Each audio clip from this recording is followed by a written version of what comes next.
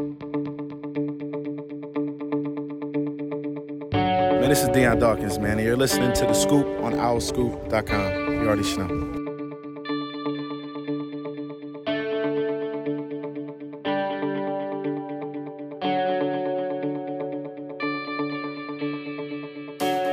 What's up, everybody? Welcome back to The Scoop, OwlScoop.com's podcast. I'm John DeCarlo, the editor of OwlScoop.com. It's Season 8, Episode 28, and I'm joined this week by Javon Edmonds and Caden Steele.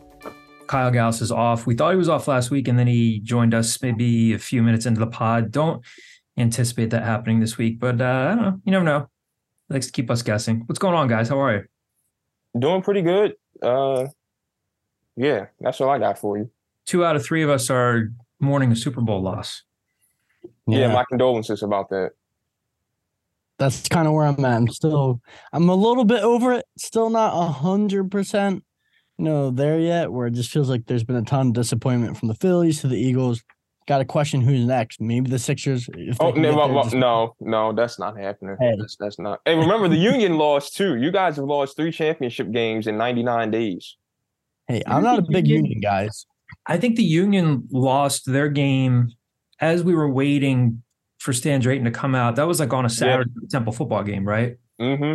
Yeah. And they lost in a shootout too, right? Or something like that. It was like a penalty shootout at the end of the game, or Headline: Philly can't get the job done. Oh, come on, Javon. More on page 7. Stirring the pot. He jumps into page 7. I like it. Famous number 28s, guys. Adrian Peterson. Oh, yeah. Jinx. Marshall Steve Pierce. Oh, yeah, Marshall Faulk. Didn't Darrell Green wear 28 when he was with Washington? Or? He did. He wore number 28. I thought you were going to go with Corral Buckhalter, Caden. No, that's a good one.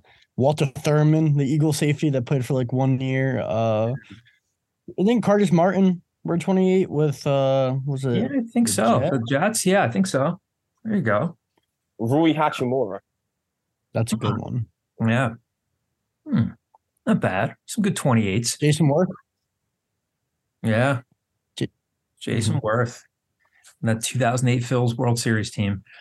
Well, this is going to be of more of a football-heavy podcast today. We're going to talk a lot about kind of taking a look ahead at spring football for Temple. A bunch of us as reporters got the chance to talk to Stan Drayton earlier this week. We've got some football mailbag questions. And then toward the end of the podcast, we want to touch on a couple of stories.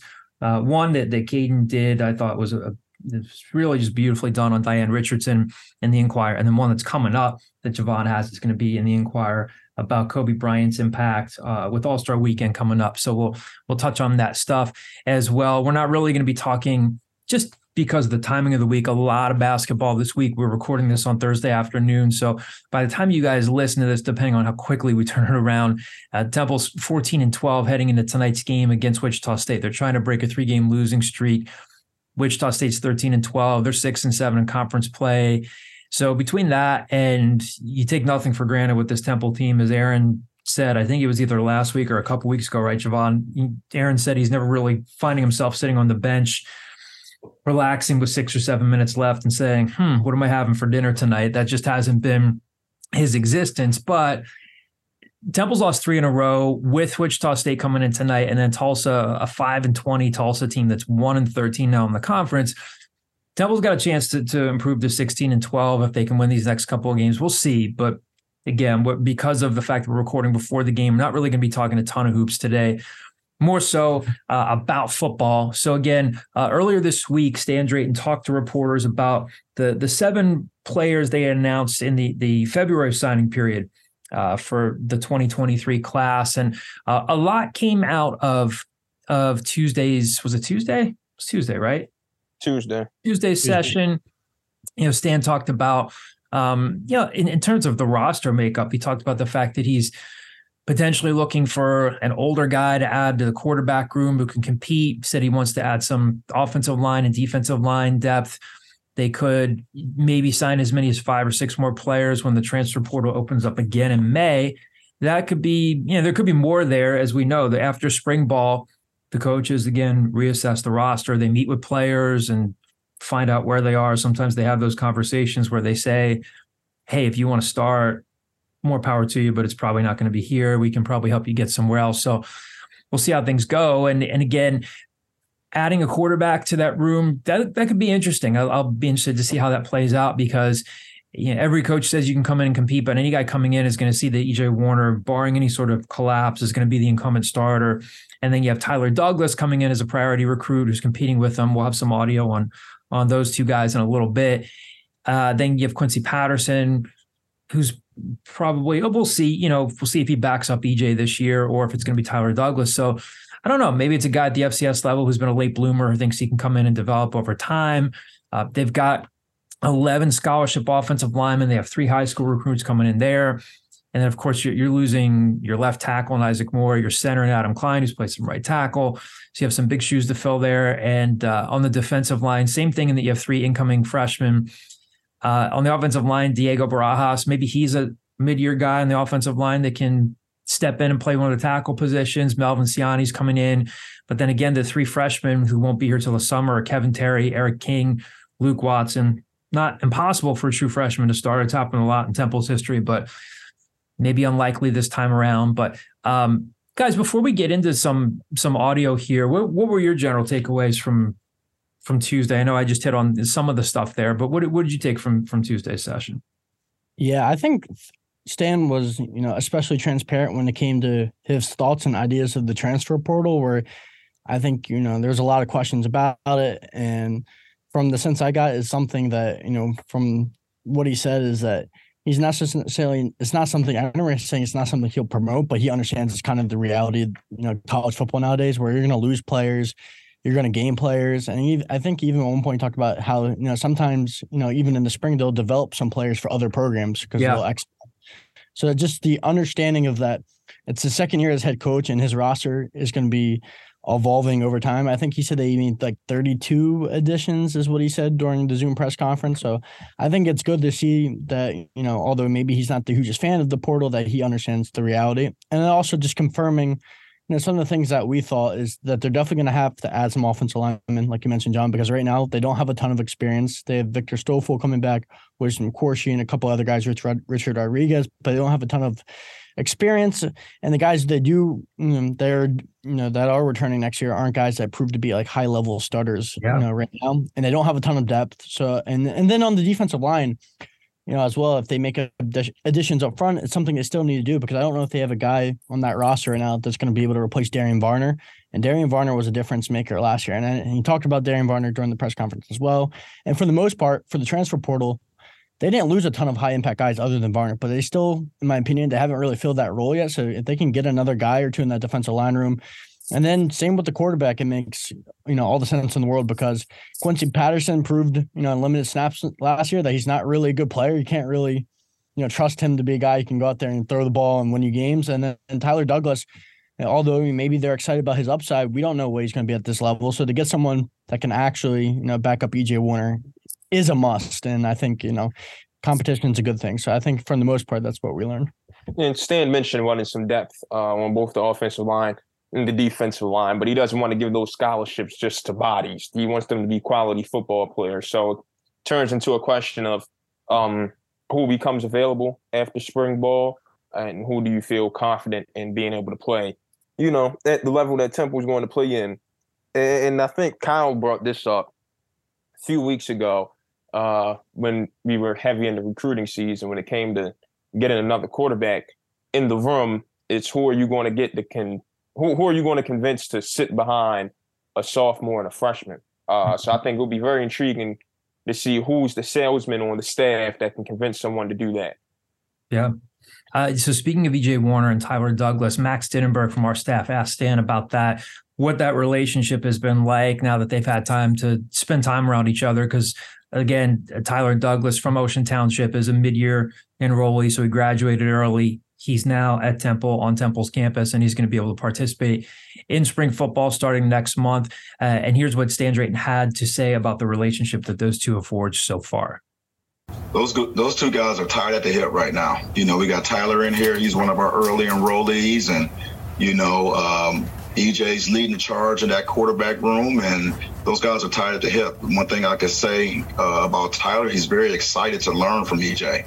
You know, one thing that I could say about EJ, he's excited to continue to learn and get better. You know, so you got two self-motivated individuals that are working together every single day, you know, and, you know, obviously when you get that kind of camaraderie and that kind of competition in the room, you can expect those guys to get better. You know what I mean? So it's critically important that they have a level of respect for each other that way and understand that it's still a competition, you know, without losing the camaraderie that needs to be built between the two. Okay, so I think with those two guys both being unselfish characters, they're doing a great job as coexisting with each other and everything right now.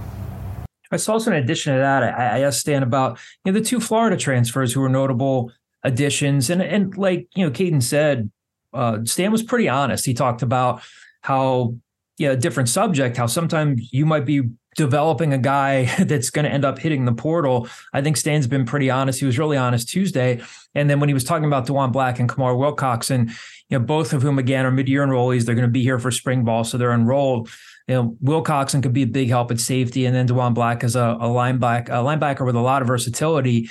And Stan talked about how both of them kind of just, you know, not so much lost their way, but they did kind of get lost in the shuffle because of a coaching change. So we kind of didn't really build these guys up to be anything that they are or are not. But I think that both of them have a really good opportunity at Temple. So here's more of a detailed scouting report on Dewan Black and Kamar Wilcoxon, how Temple got involved with them and what he thinks they could be to the program. Yeah, John, I think, the one thing about those two players is that they've got playing experience under their belt. Okay, both of which are coming from the University of Florida that were a part of a coaching change, right? And when that coaching staff change came in, they were struggling to find their role on the football team. So Dewan Black is a guy who, goes to Florida from Mississippi, voted the top player out of the state of Mississippi, signs with Florida. And they're playing them all over the place, right? So you're looking at a 6'2.5", 6'3" frame that came to us at 210, right? And now he's currently sitting at 230, right? So I get it, what coaches were trying to figure out with him. He played nickel, he played linebacker, he played rush in, he even played safety at some point. He's just a guy that's going to bring some diversity, on defense that way. But he's a hell of an athlete, has a good football IQ because of playing all those positions. And, we're really excited about what his body is doing right now and his approach to the game and, the level of discipline that he's showing at this point in joining our program. We feel and hope that he's going to be very, very valuable for us. We're going to find a home on defense for him. We're going to, make sure that he can get good at something, right? And, but when that time comes, until then, I think he is developing the way we need him to develop and expect him to be an impactful player for us. Kamar Wilcoxon is a young man who, in my first team meeting, stood up and talked about, him wanting to hold people accountable, him needing people to hold him accountable, just showing really good trace of leadership early on, and, I love that. We're part of our program is to develop leadership, and he's already showing some natural trace of that. At Florida, he had a tough experience, right? I mean, he was a guy who, obviously, in the secondary, again, a part of that coaching change, found himself not being as valuable to that coaching staff at Florida. And so he was struggling a little bit just mentally if he wanted to play the game a lot. Now I think he's got, a breath of fresh air being a part of a program where his leadership is needed. And from a number standpoint on the back end, he's going to add some value right away for us. But again, another guy who's working his butt off, who's took the culture, by the hand and is represented every single day, both on and off the football field. And I think that we'll learn a lot more about both of those guys in the spring about where they're going to help us. Right away from a systematic standpoint. But two quality young men, two quality football players that are going to enhance our football team on that side of the ball for sure. And then again, in talking about Kamar Wilcoxon, you hear Stan talking about how he wants. Kamar wanted to come in and kind of be a leader right away. He talked about accountability and stuff like that. And Johnny Zwizlak from our staff had asked Stan about how important the single digits are now during a time like this when there is a lot of transition. And right now they just only have two of them. It's just Jordan McGee and Jalen McMurray as the returning single digit players. So here's what Stan said about their roles and how they can play a role right now, what's asked of them at a time when you're heading into spring ball and there has been a lot of roster transition. It's critical, right? And I had that conversation with Kamar, who's got these natural leadership skills to him. However, he's got some single digits that have done it, right, over a year. And it's their job to make sure that they're bridging the gap on, where these guys are coming from and what they are joining. They're joining a culture, and there's a certain way that this culture goes about business. And it's their job as single digit guys to make sure that everybody's aligned with the culture, so they have a job to do. It's, you're single digit. You just don't sit there and wear your single digit. No, you have a job to do. Your job is to make sure that your teammates are aligned with what we're trying to accomplish as a football team. So that's where they become critically important for us in transition like this. All right, so before we go to the mailbag, I'll ask you guys, is there a mid-year player you're looking forward to seeing who could make an impact in spring ball? I guess we're hopefully going to get the media availability schedule sooner rather than later. They've been pretty good about making the coordinators, the assistant coaches available. Hopefully we'll have more players available this time around. Last spring, we didn't have players available to us. I think that was kind of a blind spot on all of our coverage because we couldn't talk to players. And Stan talked about wanting to find good voices in the room there, but I'm assuming we'll get players this time around. But nonetheless, it's always fun to cover spring ball and in the time that we do get to see practice, which isn't always a lot. But they've got a lot of mid-year guys coming in. What do you guys think? Are there a couple of guys that you're looking forward to seeing, guys that could really start to carve out a role, guys where that extra set of spring practices could really make a difference come August and then in September? I'm actually excited to see Dwan Black because I don't know if, I don't have a crystal ball and say that he's definitely going to be an impact player. But the fact that, when he signed to Florida, he was a safety. So we know he's a really good athlete. He transitioned to linebacker. And then you look at the linebacker room right now, if he's able to come in and make an impact, you can argue this is one of the strongest position groups on the team because you have Jordan McGee coming back, as your leader on the defense.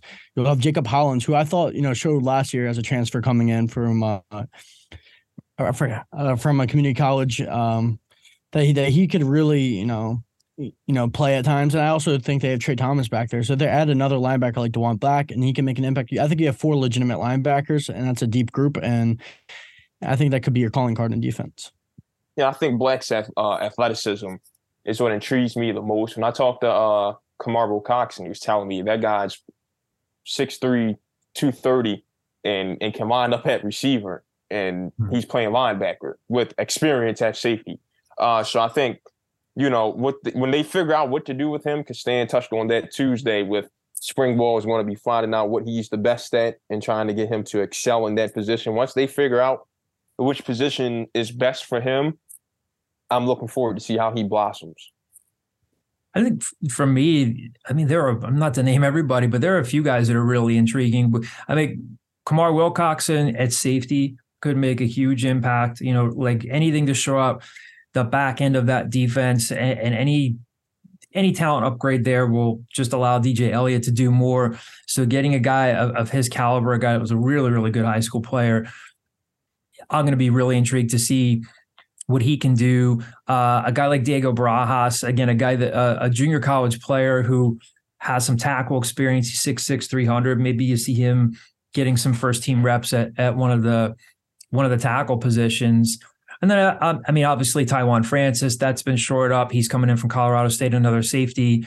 And then maybe finally, I don't know, a guy like Oh gosh, there are a lot of guys here to look at. Preston Everhart, a slot receiver, possibly. But I think there are a lot of guys that are really, really going to benefit from getting in early. Certainly Tyler Douglas, but those guys especially. I think there's going to be a lot of fun football to watch. Again, we say this every year. If this is your first time listening to the podcast, we don't get to see, unless they change their policy this year. We don't get to see the entirety of practice. So we won't be able to give you blow by blow of what's going on. And then when we do cover the spring game, a lot of it is kind of an exhibition and more, performative than anything else. But, and a guy like Kyle Williams too, the freshman running back who's coming in from Harrisburg High School, him getting some reps at a position where obviously they were one of the worst rushing offenses in the country. Of course, that goes hand in hand with the offensive line play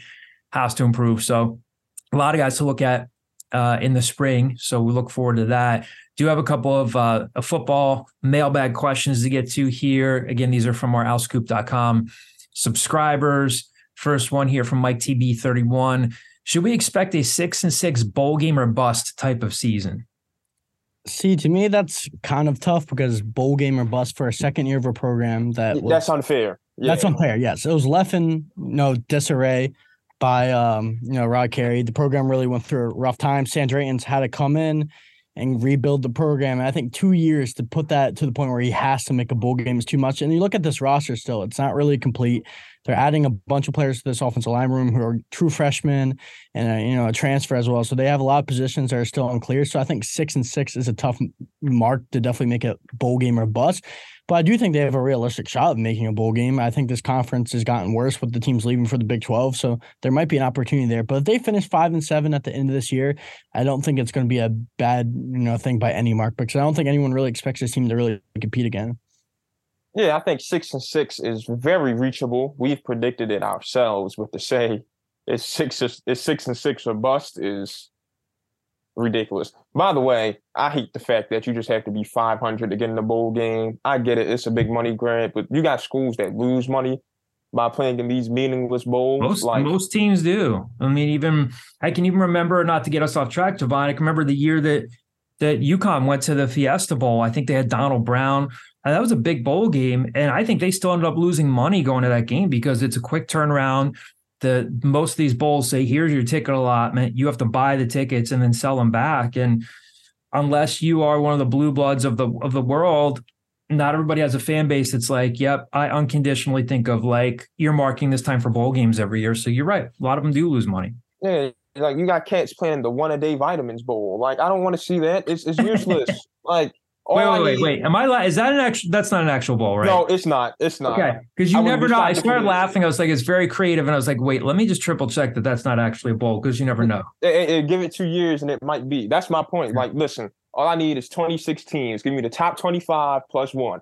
That's 13 good bowl games right there, and it'll mean something again. You'll actually get guys to stop dropping out of bowl games to protect my stock. You can get hurt in any of the other 12 games before that, 13 if you played in your conference championship. So that's the dumbest excuse I've ever heard. Just tell me you don't have any heart, and I'll be okay with the honesty. But different conversation for a different day. Anyway, 6-6 very much can happen, but to say it's bowl game or bust seems unfair for a second-year coach cleaning up the dumpster fire that Pat Kraft and Rod Carey left the program with. One-a-day vitamins, Paul, cracked me up. We were talking about this. There was a similar mailbag question last week, and we talked about if you look at the non-conference schedule, it's doable and it's manageable. You host Akron to start the season, then you go up to Rutgers the following week, short road trip. That's a day game or a day trip, I should say. Rutgers is beatable until you can show me a capable quarterback there. They are beatable. Temple almost beat them last season. Then you come back, you got Norfolk State. Who knows how Miami's going to be this year? That non-conference slate, they could look. Who's to say they could be 3-1? Yeah, who's to say they can't go 3-1? Maybe pull off an upset. That's a very manageable non-conference slate. What we talked about a lot last week was how they get in this first year of a newer, revamped American Athletic Conference. They get some good teams coming in. when you look at the teams that are coming in, UTSA 11-3 last year, North Texas, a tough North Texas team that was 7-7. So they're not exactly getting, some of these cupcake teams that are coming in. So I agree with Javon. I think that 6-6 is definitely attainable. But if they are 5-7, but you see a lot of positive development and growth and building, I don't think that that's a bad thing either. But yeah, it's a fair question, and I'm sure we'll get that question a lot as the season gets closer. We'll get a lot of schedule prediction types of questions. Next, a couple mailbag questions here. Both come from Park Al from the football message board.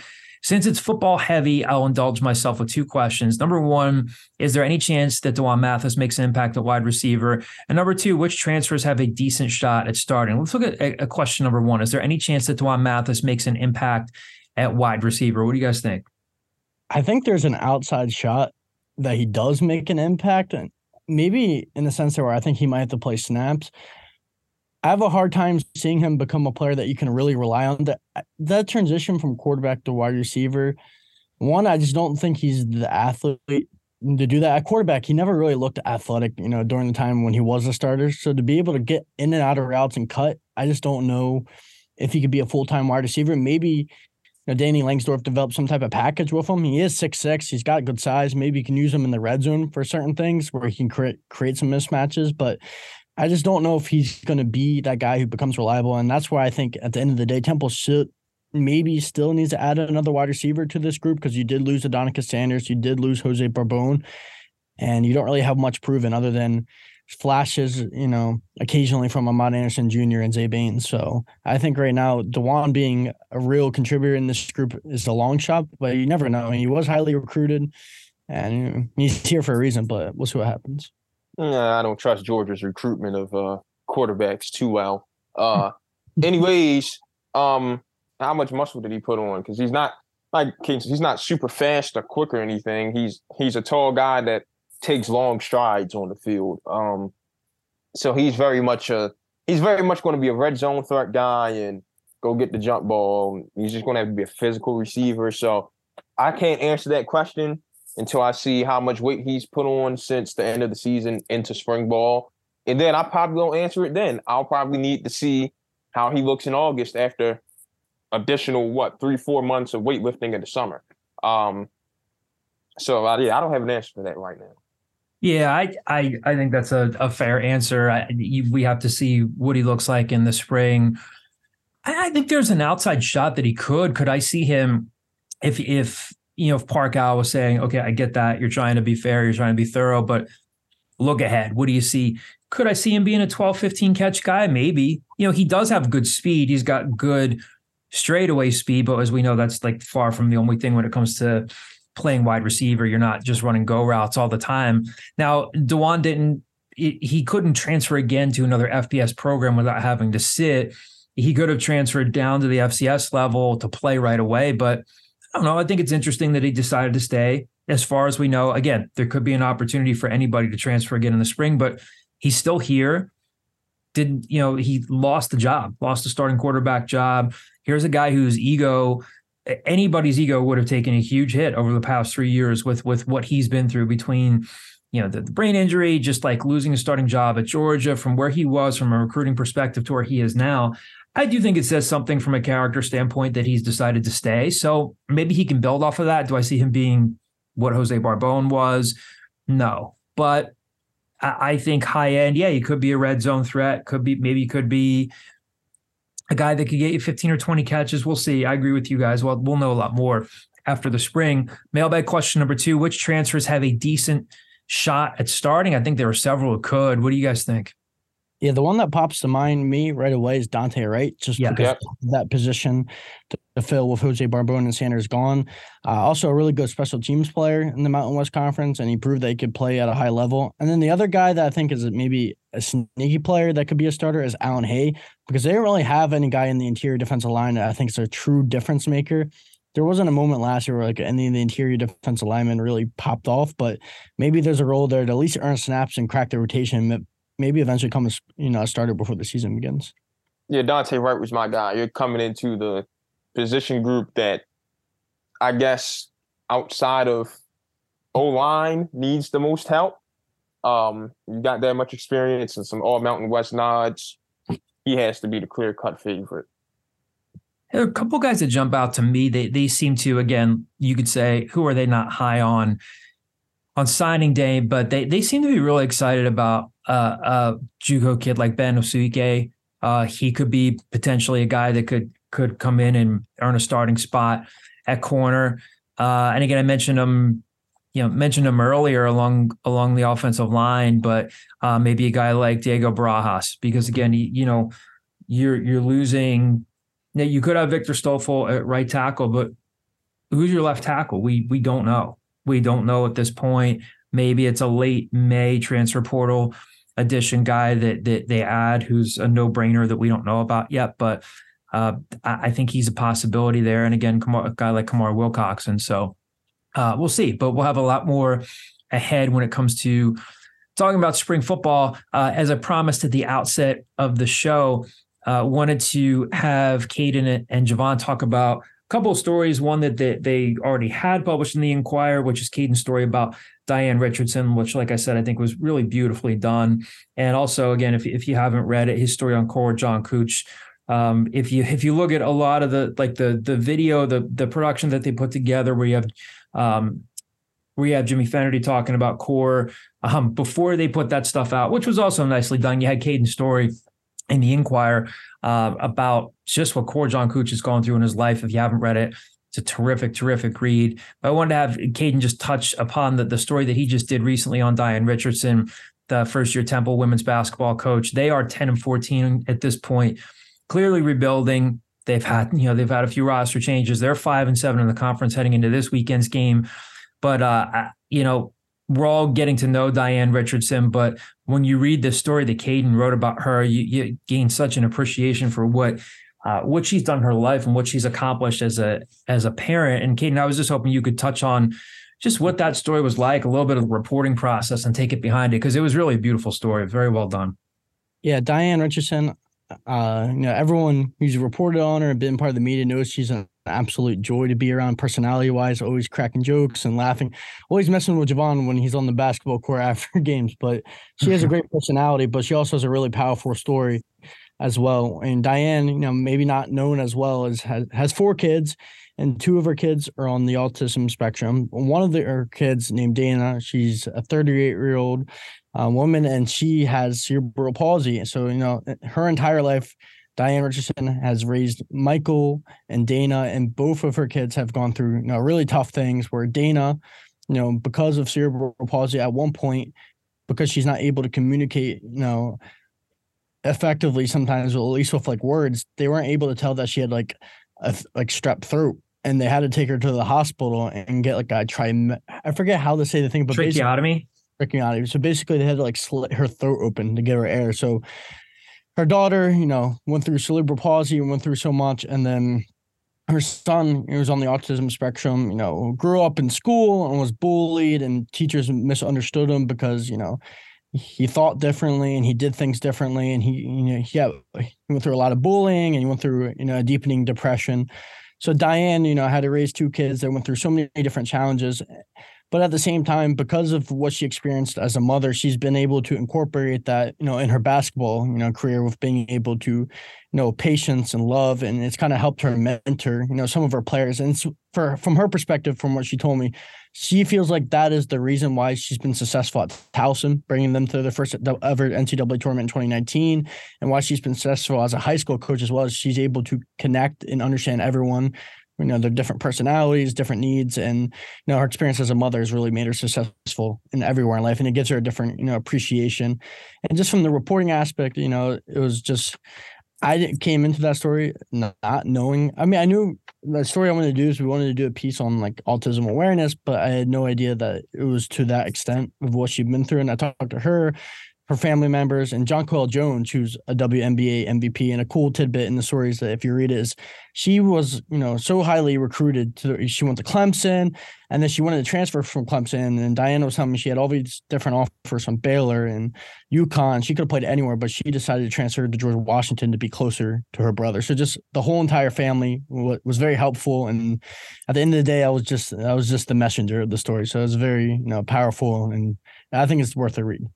Yeah, it's really, really well done. And it really gives you an appreciation for just the emotional and really the financial resources that she has had to put into being a mother while, managing a schedule where you're recruiting, you're traveling around for basketball.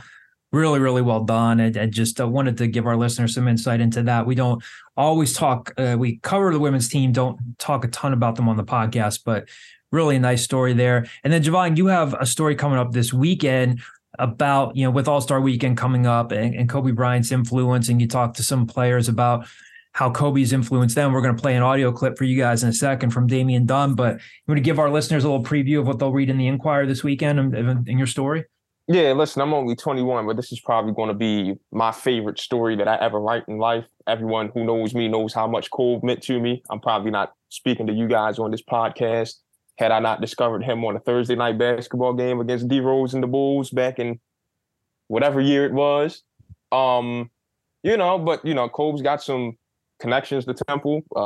Back when he was simply known as Jelly Beans Kid from, 92 to 96. He come up to Temple, run pickup with those guys after Coach Chaney let them out of practice. Eventually, Aaron and Eddie would get drafted from those teams, and Kobe would wind up being a Laker with both of them at one point in his career.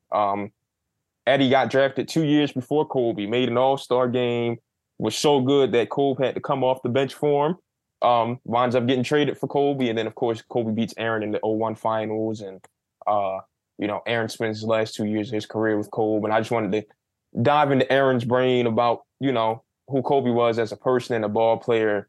And then, knowing the influence that Kobe had on Zach Hicks, he's the reason Zach wears 24, his influence on Dame.